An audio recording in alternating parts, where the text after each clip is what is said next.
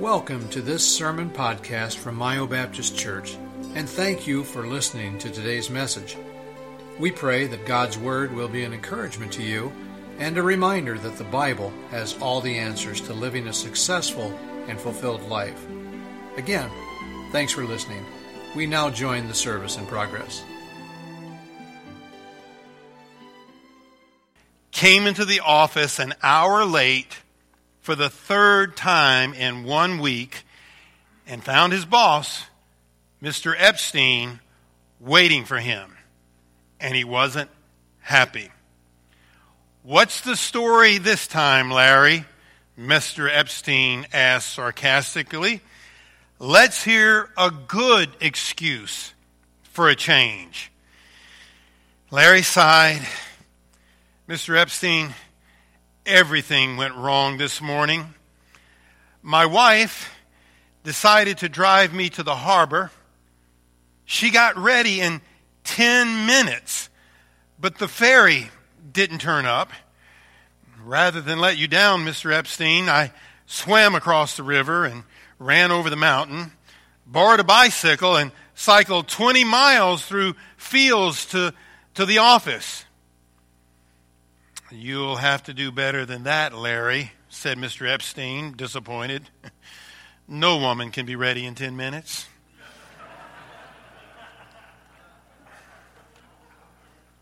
Excuses. It's one thing to make an excuse, but there's another thing to make an excuse when eternity is at stake. And as I said this morning, there are no justifiable or rational reasons for not accepting Christ. So everyone that doesn't does so really, rather than having a reason, they make an excuse. We looked at 3 of those excuses this morning, and I want to look quickly this afternoon at 3 more. And these really are common excuses that you hear people make. And in us addressing these excuses, I hope that, number one, it will strengthen your faith. Because when you hear other people give these excuses, as I said this morning, they might break away at your foundation and make you question whether or not you've done the right thing. And when you hear the answers to these excuses, hopefully it'll strengthen your faith.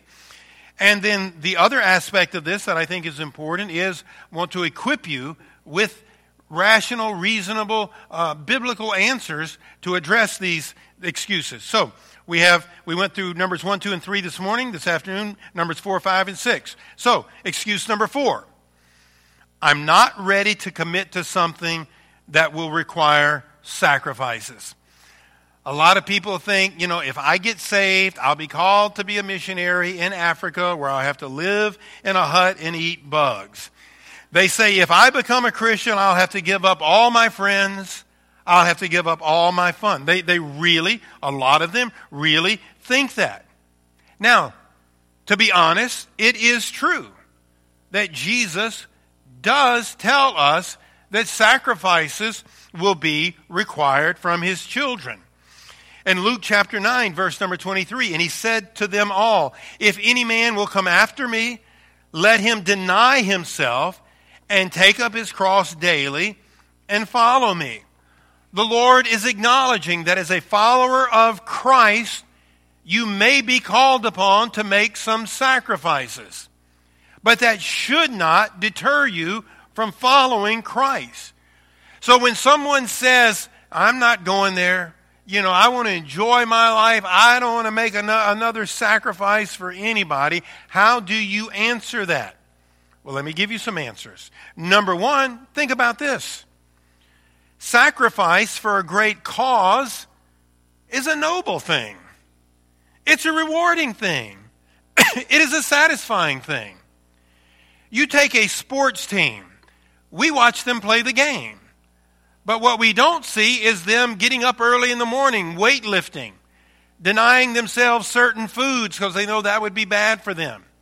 Running the wind sprints, running the stairs of the stadium. We don't see that. Those are real sacrifices. And while other students are out goofing off, because you've been at practice, you got to hit the books. But what those other students that aren't willing to make those sacrifices don't get to do is be in the locker room holding that trophy up and just screaming and hooting and hollering because you've had the victory. Think about it. Sacrifices for a noble cause is rewarding. It is satisfying. To be able to make sacrifices for the cause of Christ, there's no downside to that. There's no bad side to that. That's nothing that should discourage us. In fact, number 2, sacrifice for the cause of Christ is an honor. I mean, to sacrifice your life because you were drunk and, ran into a tree, that's a terrible tragedy. But to sacrifice your life for your country, that's an honor. To make sacrifices for the cause of Christ, that's a greater honor. That's nothing that should deter us from following Christ. That should encourage us to follow Christ. Sacrifice to accomplish good, which following Christ is all about, is far better than lost people who sacrifice family, friends, marriage, children, health, finances, and a reputation in order to do wrong. They're the ones making the sacrifices.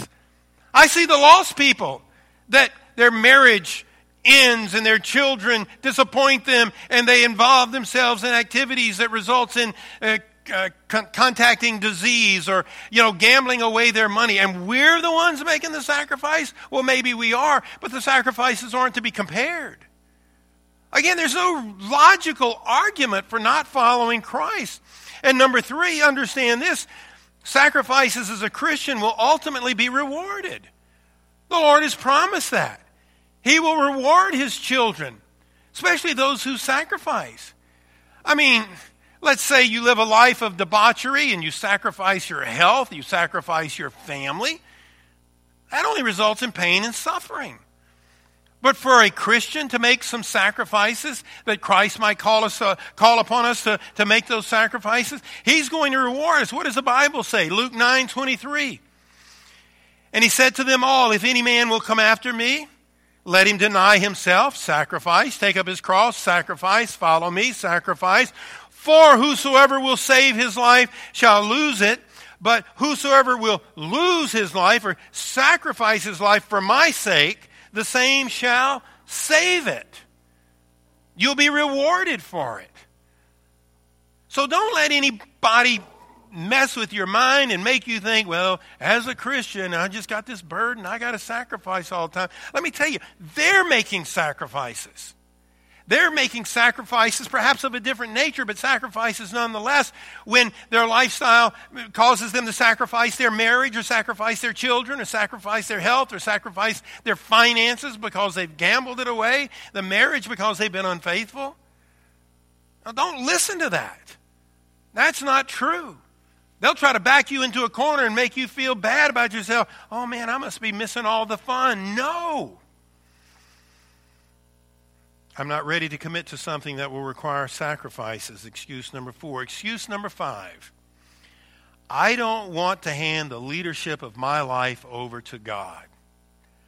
I guarantee you that may be the number 1 reason, or the number 1 excuse, I should say, as to why people will not get saved. In their mind, they're thinking, I want to call the shots.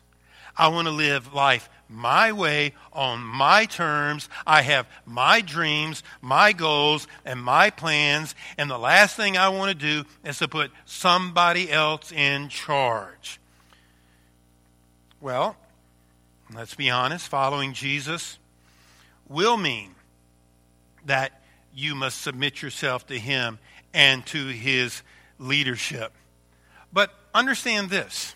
This is how we answer them. Number 1, think about this. Every person, lost or saved, already has something or someone leading him. It's not a matter of whether you're going to yield to an influence in your life. The only question is, what influence are you going to yield to? We Christians have yielded to Christ leading our lives. But the unsaved, while they think they may be in control, truth of the matter is, it's either the flesh leading them, the world leading them, or Satan leading them. None of the three can be trusted. All of the three are going to lead you down a path of heartache and heartbreak. So to say, I'm going to be in charge of my life and nobody's going to tell me what to do, that simply is false. Whether you are saved or lost, someone is leading you. For us Christians, it's the Lord. For lost people, it's either their flesh, which is going to lead them down a path of destruction, or the world, which is going to lead them down a path of destruction, or Satan that's going to lead them down the path of destruction. If you've got only 4 choices, that being God leading you, flesh leading you, world leading you, or Satan leading you, that's a no-brainer as to which one is best. And those are the choices, and those are the only choices. So number 1, every person lost or saved already has something or someone leading him. Number 2, a proper understanding of God and His Word has never led anyone astray or ever let anyone down. Why wouldn't you want to follow the Lord? I've never in my life, or any account that I've ever read, saw where the Lord led someone astray, or that the Lord let someone down. We may go astray, we may let the Lord down, but if you follow the Lord's leadership, He's a light unto your path. He's going to lead you in the right direction. But I've seen so many proud people that don't want to be a Christian say, no, I'm going to do it my way. I mean, you see so much drama and you hear of so many problems. A proper understanding of God and His Word has never led anyone astray or never let anyone down. And number 3, it is proven that those who yield to the leading of God experience happier and healthier lives. That's a fact. There are studies that show that Christians as a whole, and you can find some exceptions, individual exceptions, but as a whole, Christians are healthier, happier people. True Christians, I need to add that in. True Christians are happier, healthier people. You know, you've just got to be blinded by pride to come up with these excuses. You've got to be so walking in darkness that you can't see the truth that's right before you. So understand this. People that say, I don't want to hand the leadership of my life over to God, they're making a serious mistake, a serious miscalculation. They're using a serious excuse. Let me share with you this story that I heard that illustrates this point. Guy writes, my son Ben is a trumpeter. Some years ago, after several years of trumpet lessons, he began to have lessons with one of Canada's top trumpeters. At the very first lesson, Mr. Oates said to Ben, your embouchure is totally wrong. You're going to have to learn a whole new technique. It'll be tough, but if you're going to get anywhere with your trumpet, this is what you have to do. Then he asked this question. Do you think Ben did it? Ben could have said, no way. You don't know what you're talking about. I'll do what's comfortable for me. I just got to be me. In fact, he didn't say that. Instead, he obeyed. He worked at what Mr. Oates had said unto him until it became second nature and he could move ahead in his playing. Why did he do that? Because Mr. Oates is such a great trumpet player and a great teacher. Now, did it undermine Ben's individuality and creativity? No way. In fact, it enabled him to develop his individuality and creativity way beyond what had been possible otherwise. Isn't that a beautiful illustration of what we're talking about? It illustrates it beautifully. It illustrates it perfectly. And yet we have family and friends that think the hardest thing and the worst thing they would ever do would be to submit to the leadership of Jesus Christ. when submitting to him simply means you got somebody at the controls that's far smarter than you are and loves you more than you can even imagine. What does the Bible say? For those people who think that Jesus is a hard taskmaster, that it would be difficult to yield to his leadership, can I turn your attention to maybe the best known passage in the Bible? The 23rd Psalm. For those that think that, it'd be so hard to turn your life over to the leadership of Christ, I would challenge them to read the 23rd Psalm. And there you get the truth. The Lord is my shepherd. I shall not want. He maketh me to lie down in green pastures. He leadeth me beside the still waters. He restoreth my soul. He leadeth me in the paths of righteousness for his name's sake. Yea, though I walk through the valley of the shadow of death, I will fear no evil, for thou art with me. Thy rod and thy staff, they comfort me. Thou preparest a table before me in the presence of mine enemies. Thou anointest my head with oil, my cup runneth over. Surely goodness and mercy shall follow me all the days of my life, and I will dwell in the house of the Lord forever. Don't you pity people that you care about that cannot bring themselves to trust Christ as their Savior. If nothing else is evident, understand today that they are believing lies. The excuses that they are telling you or that they are telling themselves are nothing more than lies. Lies that will ruin their life. We know better. We need to appreciate that we know the truth and that we understand the blessedness of following Christ. And we need to be burdened for people that don't know the truth. Which brings us then to the last excuse that we'll examine today, excuse number 6. I don't think I can keep up with the Christian life. Some people really believe that. There are people that won't come to church at your invitation, won't read their Bible at your encouragement, because they really believe that. You know, those people down at the church house, they're all perfect, and I'm not perfect, and no way can I keep up with the Christian life. The way you're describing being a Christian sounds quite attractive to them, but very difficult. They say, you've told me people might make fun of me and I might be persecuted and I've got to do what Jesus wants ahead of what I want, and you think that I should do this the rest of my life. That just sounds to them way too hard. How do we answer that? Well, number one, understand God never asked us to do anything that we're incapable of. He says that. Matthew 11, come unto me, all ye that labor and are heavy laden, and I will give you rest. Take my yoke upon you and learn of me, for I am meek and lowly in heart, and ye shall find rest unto your souls. For my yoke is easy and my burden is light. We answer that by telling them God's not going to ever ask you to do anything that is too hard. The yoke that he puts on you, he says, is light. Secondly, we tell them God has promised to be with you every step of the way. He's going to be with you. You're not going to go through this alone. Hebrews 13:5, let your conversation be without covetousness, and be content with such things as ye have, for he hath said, I will never leave thee nor forsake thee. I mean, you only have the Creator God of the universe with you everywhere you go. You going to turn that down? How do you get bad deal out of that? What about that is a bad thing? Number 3, how do we answer this? I don't think I can keep up with the Christian life. Well, understand this.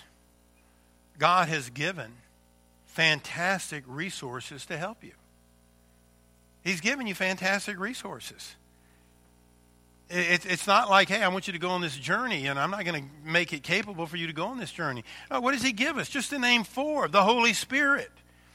Howbeit, when he, the Spirit of truth, is come, he will guide you into all truth. For he shall not speak of himself, but whatsoever he shall hear, that shall he speak, and he will show you things to come. He will guide you into all truth. And there's so many other verses that talk about the value and the benefit of the Holy Spirit. That comes with accepting Christ. The Bible Thy word is a lamp unto my feet and a light unto my path. That's a huge help in living the Christian life. The church. 1 Timothy, but if I tarry long, that thou mayest know how thou ought to behave thyself in the house of God, which is the church of the living God, the pillar and ground of the truth. Being in church, preaching the word of God, you're not misled, you're not duped, you're not fooled, you're not tricked.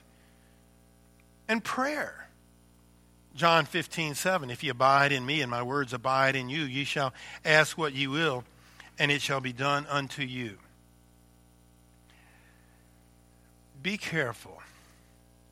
You're around unsaved people often, and they will mention these excuses and state them oftentimes rather as fact, in which case your confidence in following Christ might be shaken. But understand that their arguments don't hold water. Remember these excuses, that there are answers for each of them. Excuse number 1, I don't want to be a part of a church that is morally bankrupt. You know the answer there now. Or number 2, I don't want to hang around people, some of which can be difficult and even odd. Number 3, I don't want to have to condemn others and come across as intolerant, as an intolerant bigot. We have the answers to that. That simply isn't true.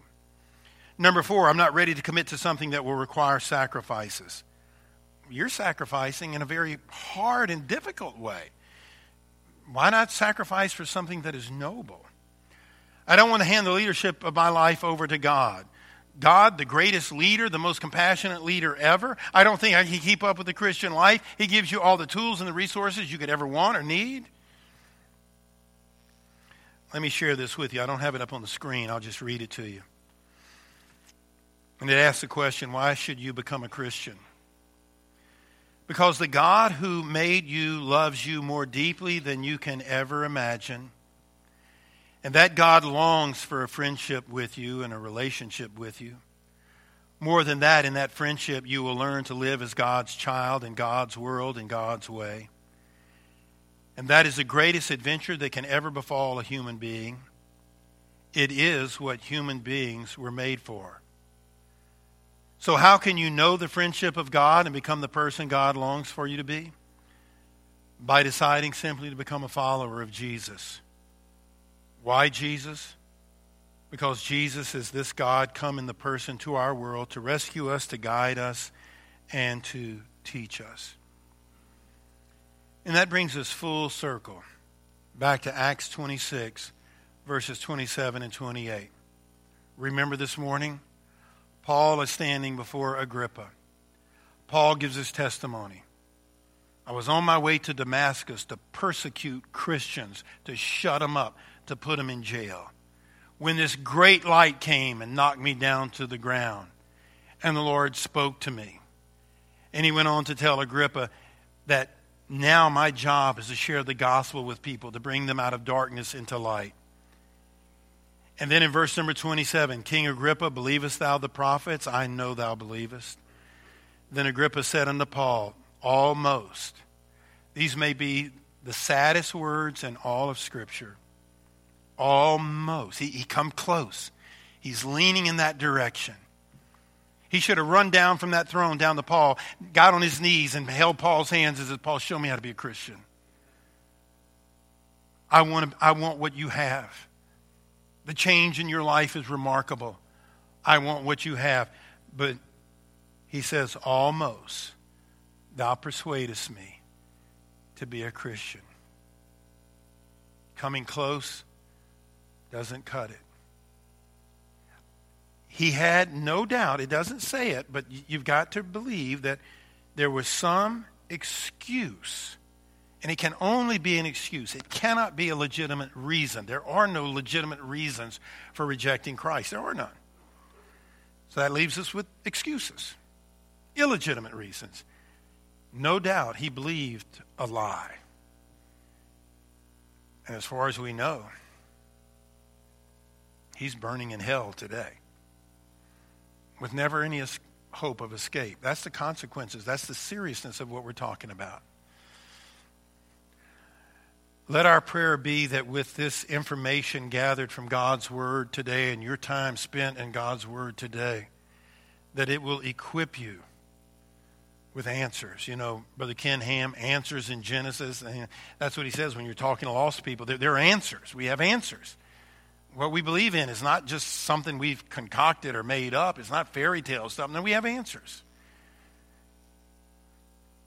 And may you look for opportunity to confront the excuse believers with answers that we hope and pray will convict their hearts and turn them to Jesus Christ, to know them as a Savior. There are, even in this rural area, there are multiple thousands of candidates around here that have believed lies, believed excuses. And there's a group here. There's lots of churches, but not all churches are on the same page. But I do know this church. There is a church here that has and knows the truth. And we can't count on anybody else to share that truth. We hope they do, pray that they do, but we don't know that. But we aren't responsible for them anyway. We're responsible for us. May we look for opportunities to share the truth of God's Word and God's love with all those, and praying that God will do a work in their heart to turn them from believing lies and believing excuses to believing the truth. Thank you for listening to today's message. We hope that the service was a blessing to you and that you were encouraged by God's Word. If you have any questions about Myo Baptist Church, please contact us anytime. You can find contact information on our website at myobaptistchurch.com. Thanks for listening.